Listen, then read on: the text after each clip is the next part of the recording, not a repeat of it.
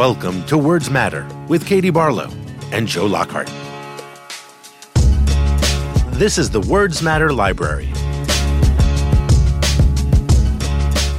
Our guest today is an author, a scholar, and a strategic consultant. He speaks 5 languages, is the founder of Atlas Organization, a strategic consultancy, and holds a PhD from Oxford in China-India relations.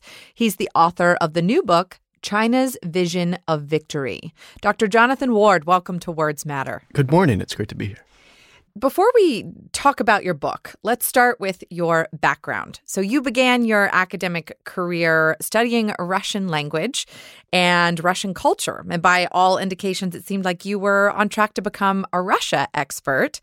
And then you changed. How and why did you switch your focus from Russia to China? Sure. So I actually did both languages as an undergrad, but with an undergrad degree in Russian language and literature. I'd read Russian literature as a high school student, thought it was very interesting. When I got to college, I realized I could essentially take any language in the world that interested me. So as about an 18-year-old, I made this decision that I was going to learn the hardest languages in the world that would allow me to communicate with as many people as humanly possible. That was sort of my goal as an 18-year-old. And started into Russian, got into Chinese. I had Spanish at that point. I had some French, things like that growing up. And then got very into travel. So essentially rough travel, backpacking. I mean, going out with a 28-liter backpack, or staying in remote areas, villages, etc. After my Columbia degree, I wound up spending 5 years living out of a backpack in Russia, China, India, Latin America, and the Middle East, learning multiple dialects of Arabic. I peaked at about 11 languages when it came to being able to get around properly. So Indonesian on cargo ships around the South China Sea, Indonesian archipelago.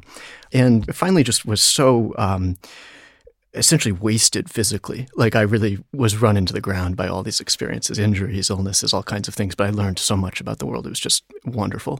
And I wound up, I was in Cairo at the time, spending a lot of time with American archaeologists. And one of them had done his PhD at Cambridge. And he said, listen, you should think about going to Oxford or Cambridge. And you're going to go and meet all these people that have dedicated their lives to the subjects you're interested in. Why don't you do that? And I thought, oh, never. I'm going to sort of ride until I die kind of thing. And I finally realized, you know what, that makes a lot of sense. And I started looking at the brochures. I applied.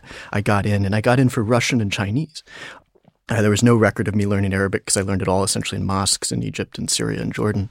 I wound up getting in to study Russian and Chinese nationalism, essentially the worldview of the people of these two countries and their government and how that all came together. That interested me a great deal, having traveled and lived at a very sort of local level in all of the countries I was in. And after a little while, I actually switched into India, China. I'd lived in India when I was younger, and my supervisor sort of encouraged me in that direction because very little work had been done on the sort of rise and fall of China-India relations in the 20th century. So that was my sort of travels, led to an interest in history, led to scholarship. And then when I got back to the United States in 2017, the first thing that happened was I got hired by the Pentagon to help them figure out Chinese long-term strategy in what we now call the Indo-Pacific. So the South China Sea, the Indian Ocean, all these regions. And they told me, we want you to look at the next 30 years. And I thought, oh my God, I'm a historian. How am I going to do that? And then I realized that might be the perfect qualification because I'm not going to go and make it up.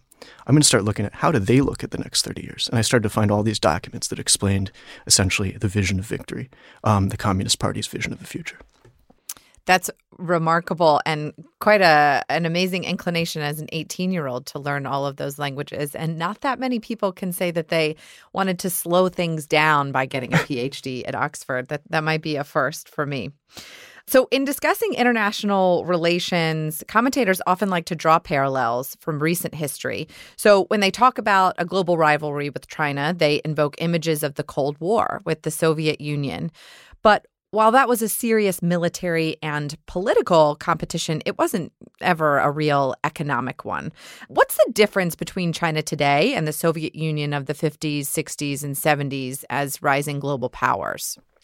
Right. I mean, I think in many ways this does harken back to the very early Cold War when you had the entire concept of world order was at stake. I mean, the early years in the sort of Eisenhower-Kennedy continuum, we were searching for a grand strategy for a way to deal with an authoritarian superpower that challenged our values, that challenged our global position. At that time, of course, there were blocks of states. There may be aspects, particularly as some form of technology decoupling takes shape with China. I mean, at the end of the day, we're probably not going to have Communist Party tech companies in our homes and such, either in the United States or across the sort of democratic world. There'll be some sort of splitting, I think, in the global picture, but we're talking about an integrated world. After the end of the Cold War, you had the American sort of victory and the U.S. preeminence and the moment of unipolarity, as many call it, for about 25 years sustained. And our basic strategy towards China was to invite them into this world that we'd built, as though that would eventually they would conform in a sense to our expectations. They'd liberalize, they'd become slightly less authoritarian, they'd become essentially a partner to the United States. That all failed completely. I think that was wishful thinking of an American foreign policy that did not understand China, that was not really interested in what China's leaders had in mind. And I see this as a historian of modern China who's worked extensively in Chinese archives, who's done all of this stuff. I mean, their actual goals and ambitions are very clear if you understand how they look at not only the 20th century, but the 21st century. And of course, I don't think people were really doing the diligence on that. So they had this idealistic concept. They were focused on other issues. I mean, eventually the war on terror, I think, superseded any other sort of strategic priorities in the global picture. And in the meantime, American business was headed off into the China market, not just for lower cost supply chains, but to pursue the Chinese consumer. And that led to, I think, an extended engagement and integration that's ultimately become incredibly dangerous for American interests. You talk about how China viewed the 20th century and how they're looking ahead, but what was the century of humiliation as defined by Mao, and what lessons did subsequent generations of Chinese leaders take from that experience? Absolutely. So this is a very important cornerstone to certainly the Communist Party worldview, but also to a worldview that even predates the Communist Party. And this is this idea, it's called the Bainian Guochi, the 100 years of national humiliation. And the concept is essentially that China was humiliated. It was sort of picked apart. It was predated upon by all manner of foreign empires in essentially a period of imperial expansion that defined the 19th and really 18th century and extended just slightly into the 20th century. This whole sort of cause of China's restoration was taken up by students in 1919 in the May 4th movement. I mean, there's an entire sort of pre-Communist Party history of China feeling this humiliation at the hands of other powers, looking to resurrect itself. I mean, that's really Sun Yat-sen who talks about the national resurrection. And then Mao himself considers himself an heir to this whole idea of rejuvenating China. I mean, today they call it the Great Rejuvenation of the Chinese nation. That's Xi Jinping's term. Mao called it the New China. Sun Yat-sen had his own version of this. But China's leaders for the whole of the 20th century were looking essentially to get the country back on their feet. Now, that would sound pretty normal and appropriate. And if you're dealing with a place like the nationalist China, Kuomintang and all that, I mean, they were an ally of the United States. I mean, they held the Japanese Empire down in the Pacific while the U.S. sort of rolled across the island chains, and they were our ally in the Second World War. But then with the Communist Party, you also inject into this a deep anti-Americanism that if we had access to Chinese language as American citizens, we'd have a completely different view of this country. But of course, we haven't had that. So the Communist Party sees the United States essentially as its true rival and adversary. They have for quite a long time. That was masked for a while under Deng Xiaoping, who sought integration with the world and basically went along with American engagement. But ultimately, you're winding up with China reverse engineering the U.S. sort of superpower and all its great technology and certain aspects of our innovation system and what have you in order to surpass us. I mean, they see themselves as dominating this century. So talking about that and kind of comparing here, Chinese companies and U.S. companies function very differently. Right. And what advantages does China have in a global economic competition by having companies that are part of their military and political infrastructure? Right. If you look at it this way, I mean, China's corporates are essentially what executes China's global strategy. We can talk about the global strategy, and we should, but I got really interested in this. And my consultancy that I founded in 2017 called Atlas Organization, what we do now is we bring an understanding of Chinese grand strategy and Chinese corporate strategy to American companies so that they're ready to compete in this new picture. I mean, ultimately, the biggest difference, I would say, between whatever this contest is going to be called, the U.S. and China, I don't think we have the words yet, in the Cold War, is the only way to turn this contest is to win the economic competition. And the only way to win the economic competition is to win the competition for global business. So you basically have to have American businesses out there and allied businesses out competing their Chinese counterparts. Their Chinese counterparts are backed by the state. Many of them are subsidized. The China market is set up in a way where it's basically, we call it an incubator. I mean, they take the technology from American firms or from foreign firms of any kind and turn that into national champions. They give them a competitive landscape in which they can thrive within this domestic market and then start to push out across the geography of that the Communist Party has in mind through the Belt and Road. It's an intercontinental geography. It's essentially the entire Eurasian landmass, and to build essentially an economic empire. So the other thing that's fascinating, I think, is you look at issues like the South China Sea, which is a pretty serious military competition. I mean, they've built these islands there, militarized them, bomber-capable runways, Hongqi 9s, the whole 9 yards. And it's not Xi Jinping and Li Keqiang down there with a bunch of shovels. I mean, these are Chinese corporates. These are Chinese banks. It's Chinese companies, state-owned corporations that are out there essentially building the islands in the South China Sea, building the ports around Eurasia and the Indian Ocean, setting the foundations for an expanded, what we would all understand in the 19th century, of a Chinese empire. Central to your book, and I think you just raised this briefly, is the idea of China's pursuit of the China dream. So can you explain the ways in which China will set out to implement this vision by 2049, which is the centennial of the founding of the People's Republic of China? So 2049, and that was actually what I initially wanted to call my book, was 2049, just to get people used to this date. I mean, this is sort of the grand symbolic date of the Communist Party. I mean, they have this idea that on the 100th anniversary of the founding of the People's Republic of China, which was 1949, they will essentially rule the world. And what that means is that China will be the dominant economy. It will have a military that's, as they say, second to none. That's a very sort of polite way of saying it's going to be the biggest. I mean, they're already producing the equivalent of the entire Japanese Navy every handful of years. I mean, they're rolling it out. It's a serious issue. They have an industrial policy that seeks to, it's called Made in China 2025. It seeks to dominate 10 key strategic industries. And their dates are all tracking to this 2049 date. They say that at that date, we will enact this vision. China will have reascended to the top of the world. Essentially, it's a vision of preeminence and the idea that the 21st century belongs to China. And this is a phrase that many people hear when they've traveled in China. I mean, someone will have a classmate who says this, or they'll talk to an official, or I've just encountered so many people who've heard this. They say the 20th century was America's century, but the 21st century will belong to China. Now, the biggest problem with this is not some kind of changing of the guard with another democracy. It's not that Brazil or India is coming up behind us, and it's basically who can do more business and how does prosperity and order sort of transform because of that. I mean, this is an authoritarian dictatorship that its very concept of it calls rights and freedoms tools of Western subversion. They're building concentration camps now where they have millions of people essentially locked up in these re-education camps.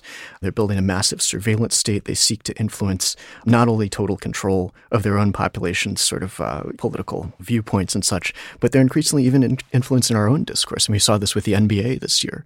And the NBA thing kind of allowed us to peek under the lid and see that they're doing that to all kinds of other companies, American companies that are in the China market. And this is the China of 2019. So we have to imagine a China after 30 years of ascendancy, perhaps having defeated the United States in a handful of Pacific wars. I mean, their leaders call on a regular basis to prepare to fight and win wars. They are building a military that's designed for conflict with the United States of America. This vision of a forward march built on a concept of a new China that would restore itself and ultimately return to its central position in the world. That's what we're dealing with. So it's about as ideological as you can imagine. And we'll be right back. Just like the books and the podcasts we feature on the Words Matter library, we have a rule. To promote a product, you have to use the product. And today I want to talk to you about Purple Mattress. I often have a hard time falling asleep at night or staying asleep. I wake up frequently feeling stiff and in the morning with pain in my neck and back. And the problem with the previous memory foam mattresses I've used is that they get way too hot and uncomfortable. But I just got a Purple mattress, and this thing is incredible. It's so comfortable. It stays nice and cool at night. It's different than anything I've ever used before. I never wake up in pain, and I've been getting the best sleep I've ever had. If you're struggling to get a good night's sleep, you've got to try Purple mattress. The Purple mattress will probably feel different than anything you've ever experienced because it uses a brand new memory foam that was developed by an actual rocket scientist. It's not like the memory foam I'm used to. The Purple mattress feels unique because it's both firm and soft at the same time. So it keeps everything supported while still feeling really comfortable. Plus, it's breathable, so it sleeps cool. It ends up giving you this zero-gravity-like feel, so it works for any sleeping position. Purple Mattress offers a 100-night risk-free trial. If you're not fully satisfied, you can return your mattress for a full refund. It's backed by a 10-year warranty. There's free shipping and returns and free in-home setup and old mattress removal. You're going to love Purple, and right now our listeners will get a free Purple pillow with the purchase of a Purple mattress. That's in addition to the great free gifts they're offering site-wide. Just text WORDS, one word, to 84888. The only way to get this free pillow is to text WORDS to 84888. That's one word, WORDS, to 84888. Message and data rates may apply. And we're back. Much like Putin's Russia, one of China's goals appears to be the separation of Europe from the strategic interests of the United States. And again, while Russia is focused on military and political alliances, China's focused on the economic ones. How does that work? It's a very dangerous combination. Russia, the way I look at it in a certain sense, has become sort of our, Russia is to the United States as Pakistan is to India. And they're both backed by the Chinese now. So as a former, essentially, I still am a scholar of China-India relations, but somebody who used to spend most of my time thinking about India and China, you'd watch the way that China managed its relationship with India, where it has this country that it can't quite overcome, but that it does want to put into a kind of strategic headlock. They use smaller proxy states, in this case, Pakistan most importantly, to create a sort of military problem for India at all times, to keep India's eye off the ball. And, Russia today is it is a genuine military problem for Europe, for the United States. They're punching well above their weight because they're backed by this other country, China, that actually can create an alternative center of economic, technological, and even ideological center of gravity that can rival the United States as a superpower through their economic power. And Russia simply just has to keep us on our toes, harass us, do all these horrible things. It's a terrible choice for the Russians. I say this as somebody who Russia's been an important part of my sort of scholarly life and language life and all of that. And when I used to travel around the Russia-China borderlands and talk to people, these are not people who want to live in a world dominated by China, but Vladimir Putin is choosing to play geopolitical chess against the United States and the West based out of some very, I think, deep, hatred for the West that's essentially going to foreclose his country's future by winding up the subordinate partner to an authoritarian empire. It's a very terrible choice. But it's good for China. I want to quote from your book to talk about the goals and objectives of China's current leadership. So you write, if China's revolution had a Mount Rushmore with its major leaders engraved in stone, it would elevate Sun Yat-sen, Mao Zedong, and Deng Xiaoping for certain. They have been called China's three great men. For Xi Jinping, the mission is simple: gain his place in that grand lineage. That is likely what motivates him and drives his ambitions for China to become the fourth great man of China's revolution by raising his nation to global power. Now, at age 66, Xi Jinping most likely won't be China's leader in 2049. So how does that ensure that the China dream continues? Well, that's right. I think Xi is somebody who's certainly an incredibly ambitious person. I think we see that least of which because he's taken the mask off the grand plan. I think that's always sort of been an aspiration, but it's been kept under wraps to a certain extent. He's much more comfortable throwing China's weight around, talking about their long-term programs. And his mission, as I see it, in his eyes, and this is a Mount Rushmore with a lot of blood on its hands. Mao Zedong killed more people than Hitler or Stalin by some measures. So, and when I used to travel in China, the thing that you'd always hear, and this was Communist Party sort of speak, but many people would say this was, without Mao, there would be no new China. Without Mao, there would be no rise of China. All this sort of thing. So he's sort of idolized in the Communist Party lineage and et cetera. So it's not that they discount this past, but Xi wants to put himself in there as a sort of bookend on the project of China's restoration. Because if he can take, let's say he's around for another 10 years, maybe 15 years, and that could be, God knows what could happen to his strategic acumen in that time. That's another problem with the Chinese system. But to turn China into a global power, to begin to take China from being a regional power into a global power, not only economically, but militarily, to have an intercontinentally capable military. They're already designing a blue water navy that can reach far beyond its region, Their basing concepts, I think go beyond the sort of traditional military geography of China to surpass the United States economically, which many people from Wall Street to American strategy to all kinds of people think that's going to happen in the next 10 years. That I think there's a way to prevent that from happening. But she wants to see China take its place, as he sees it, as a superpower, one that can contest, rival, and ultimately outstrip the United States, and to set that foundation for whoever comes after him. But this is the time, I think, in Chinese strategy. They had a 20-year period where they called it the period of strategic opportunity. That was 2000 to 2020, where they essentially saw the United States and the West as not being terribly focused on China, so they'd be sort of unchallenged in that period. Now the game is sort of on. But if he can get through the next 10, 15 years with those around him to cement China's status as a global superpower, I think that's his true ambition. But we can't let that happen. I mean, the United States cannot let this happen. So that leads to my next question. One of the few areas of bipartisan agreement on Capitol Hill today seems to be the shared view that China is an oppressive and dangerous regime. And I say Capitol Hill because the Trump administration often sends mixed and conflicting messages on that score. So here's what you write in the book. The international community has begun to recognize the dystopian landscape of human rights abuses inside and even outside China as new technological breakthroughs enable the Communist Party to build a high-tech surveillance state unlike anything seen in history. But what is most troubling is not what China does today. It is what the Communist Party plans on for the future of the world. So what is the scope and magnitude of the modern China's security state, and what are their plans for the future on that front? I think what that really looks like is the integration of what they call the Belt and Road, and that includes many developing countries, but it also includes places like Europe. They have ambitions in Australia, etc., to sort of have coercive leverage over any given country in the world, according to whether that's military power in their own region, whether that's economic power, and we see them exhibiting this already over places like Australia or even, to a certain extent, the United Kingdom, ideological power. All of this would allow them to essentially dictate certain aspects of foreign policy in other countries. And you see pieces of this today. I mean, this is happening around their region. It's even happening farther afield.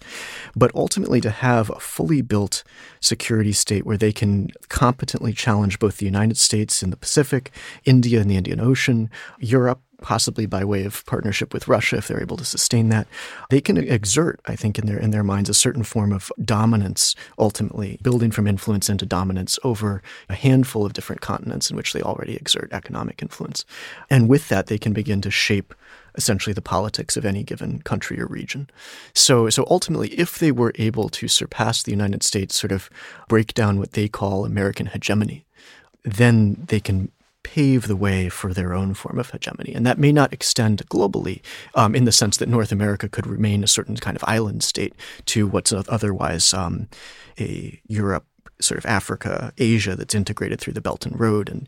And the Chinese military is explicitly designed, I mean, this is in their documents, to, quote, protect China's expanding overseas interests. So it's a military that's meant to essentially go out into the Belt and Road and show force as needed. They're not quite there yet, but give them another 10 years, they sure will be. And ultimately, that's where you lay the foundations for a century in which, like the Pax Americana, you would now have a sort of Chinese world order. All right, so I want to switch gears a little bit here and talk about Hong Kong, because since your book was published, we've seen significant civil unrest in Hong Kong. How does that conflict play into your thesis, and what are the short-term and long-term consequences of the Trump administration not voicing support for the people of Hong Kong? Well, I remember talking to a naval strategist who'd lived through the Cold War, sort of within my first year of coming back to the U.S. And he was saying that he thought that the Berlin of our lifetimes, and we think about Berlin in the Cold War as a place where it was spy versus spy, it was East versus West, it was the two blocks. Everybody was set up there to sort of front lines of the contest, Checkpoint Charlie, Berlin Wall, all of it. And he said that was going to be Taiwan. And Taiwan to him, because that would be a bastion of democracy, it was something that had to be protected. It was a place where China clearly has explicit military designs. I mean, they seek to unify, as they call it, Taiwan with the mainland. That gives them all kinds of military advantages. And in fact, what's erupted far sooner than that is a fight for freedom in Hong Kong, which is one of the world's greatest global cities. And I used to go to Hong Kong all the time to change visas, to just be there. I love that city. It's a wonderful city. It's very sad what's going on. So I remember when I was there in like 2006, and I'd get off the bus from the airport to the downtown Victoria, and there'd be all these posters about, I'd say, Auschwitz in China, and it would be about the Falun Gong organ harvesting and just all the sort of horrors of Jiang Zemin and others who are taking political prisoners and vivisecting them and such. And then I remember in 2011, I was back there, and all those signs were gone, and instead there were all these signs in a sort of like 3-mile radius saying, "Rid Hong Kong of the evil Falun Gong cult." And this was the Communist Party's sort of influence operations just taking over that space. And then soon enough, you've got the Umbrella Revolution, and today you have the young people in the streets. And it was just, the Communist Party's been trying to eat that city alive, to make it into another city in China, to introduce the quote-unquote patriotic education program, which essentially indoctrinates young people into what they desire to be a form of absolute loyalty to the party. And the Hong Kongers have lived for most of their lives in a fantastic international city. The entire world comes to that place. So you're trying to impose this kind of arcane communism with Chinese characteristics onto a major global city. And these kids have just said, hell no. And I think they're just wonderful. I think these kids are so brave. They really are carrying the torch of freedom in the world today. And also we think about Tiananmen. I mean, the 30th anniversary of the massacres in Tiananmen Square just took place this summer. And that was a time when you had young people out there in the square carrying essentially a Statue of Liberty-esque replica that they called the Goddess of Democracy. And this, of course, was not it was their own initiative that they would say, we want a future of rights and freedom. And then the communists killed them all in the square. And I think we owe those young people our attention, our constant focus. We need Beijing to understand that the world is watching, that if we care about our values, if we care about everything we've ever fought for in the United States and across the rest of the free and democratic world, I mean, human rights, human freedom, all of these incredibly unique features of history that were won very dearly, I think, and which are largely taken for granted today. I mean, we have to see that a place like Hong Kong, it represents a struggle that's very similar to our own history, one that's for the sake of what it means to be a citizen, what it means to have rights, and what it means to stand against true tyranny. Congress has taken this up, and that's fantastic. I'm so happy that this is bipartisan. I think it's just incredibly important for anyone who understands this issue to do their part to make sure it remains bipartisan. I don't just mean Hong Kong, but I mean the whole challenge of China.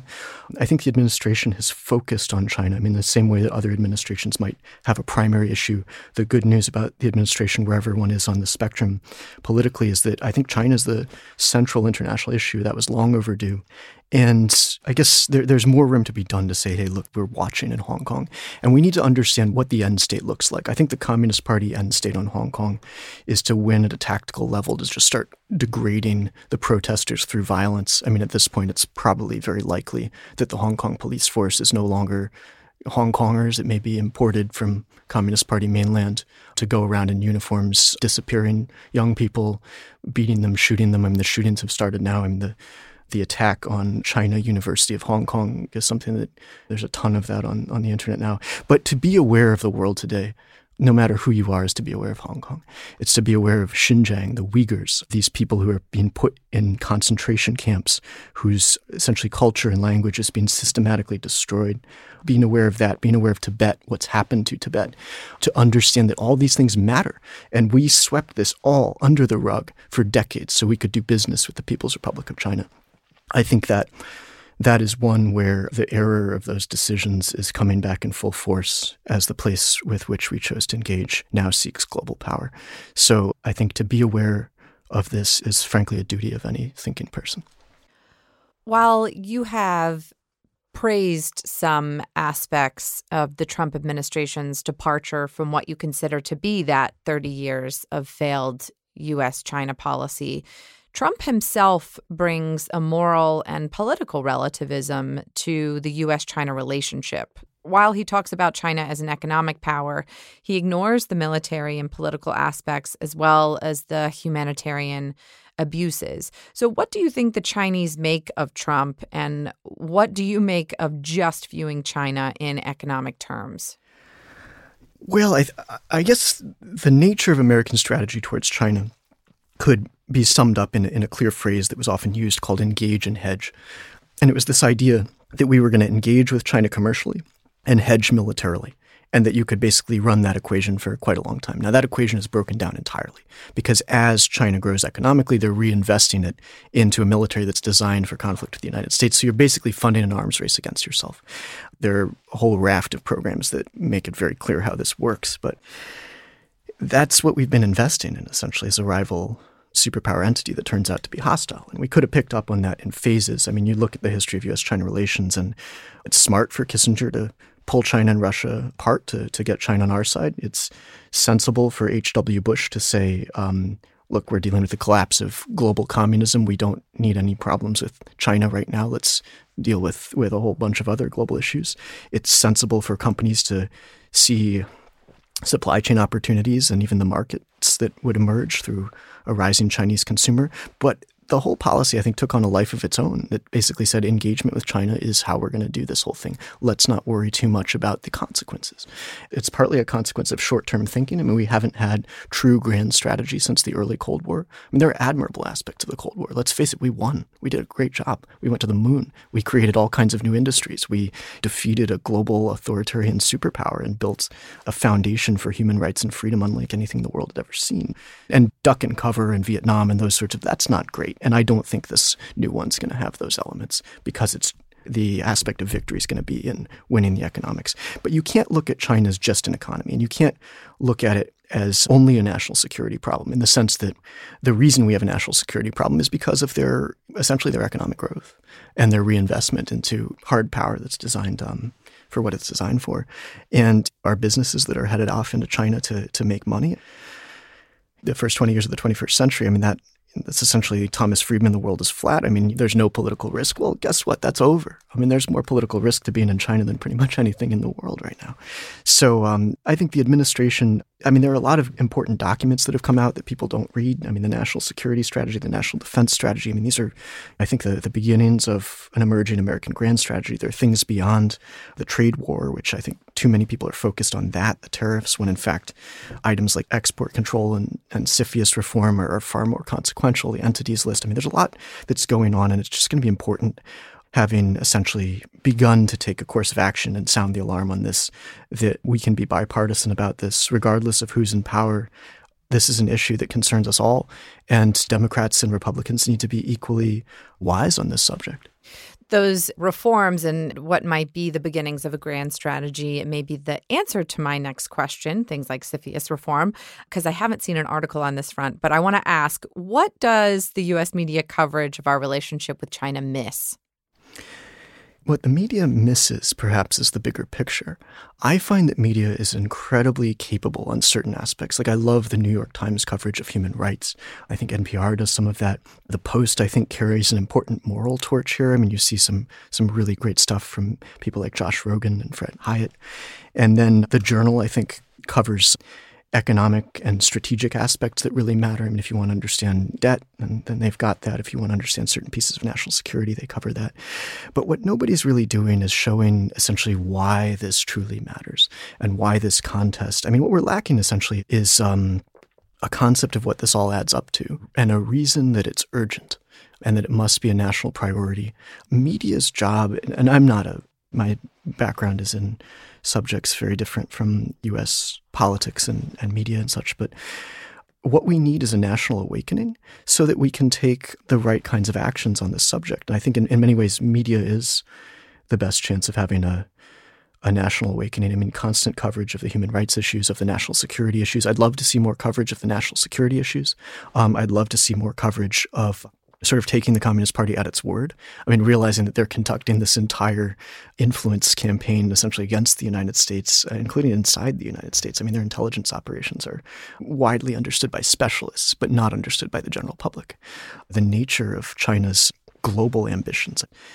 It takes a real global view to understand China. It's not just for China specialists alone, but human rights, national security, and the true cost of business in China, i.e. what that means for America's future, for our companies to be out there essentially having their property stolen and being reverse engineered into Chinese national champions. So, and I think this is the kind of issue where it's just going to be important for us to find a kind of unity on this issue and to sort of join hands on this one thing that really does concern us all. I mean, we can have our differences as a country. I mean, I say this as somebody who returns to the United States fairly recently after over a decade living abroad. And I'd really love to see more unity here. And I don't know if that's media's job, obviously, but we're going to need that. And I think a focus on key international issues that are going to affect our future, China being the biggest one, it starts somewhere. And I think the media is doing a great job on certain things, but constant attention to this, the urgency, the impact, the meaning. That's what matters. I think that is a perfect point to end on, the need for more unity. The book is called China's Vision of Victory by Jonathan Ward. It is a must-read for anyone who wants to understand the U.S. relationship with this important country. Dr. Jonathan Ward, thank you for joining us. Thank you. Just like the books and the podcasts we feature on the Words Matter library, we have a rule. To promote a product, you have to use the product. And today I want to talk to you about Purple Mattress. I often have a hard time falling asleep at night or staying asleep. I wake up frequently feeling stiff and in the morning with pain in my neck and back. And the problem with the previous memory foam mattresses I've used is that they get way too hot and uncomfortable. But I just got a Purple mattress, and this thing is incredible. It's so comfortable. It stays nice and cool at night. It's different than anything I've ever used before. I never wake up in pain, and I've been getting the best sleep I've ever had. If you're struggling to get a good night's sleep, you've got to try Purple mattress. The Purple mattress will probably feel different than anything you've ever experienced because it uses a brand new memory foam that was developed by an actual rocket scientist. It's not like the memory foam I'm used to. The Purple mattress feels unique because it's both firm and soft at the same time. So it keeps everything supported while still feeling really comfortable. Plus, it's breathable, so it sleeps cool. It ends up giving you this zero-gravity-like feel, so it works for any sleeping position. Purple Mattress offers a 100-night risk-free trial. If you're not fully satisfied, you can return your mattress for a full refund. It's backed by a 10-year warranty. There's free shipping and returns and free in-home setup and old mattress removal. You're going to love Purple, and right now our listeners will get a free Purple pillow with the purchase of a Purple mattress. That's in addition to the great free gifts they're offering site-wide. Just text WORDS, one word, to 84888. The only way to get this free pillow is to text WORDS to 84888. That's one word, WORDS, to 84888. Message and data rates may apply. Thank you for listening to Words Matter. Please rate and review Words Matter on Apple Podcasts and other podcast providers.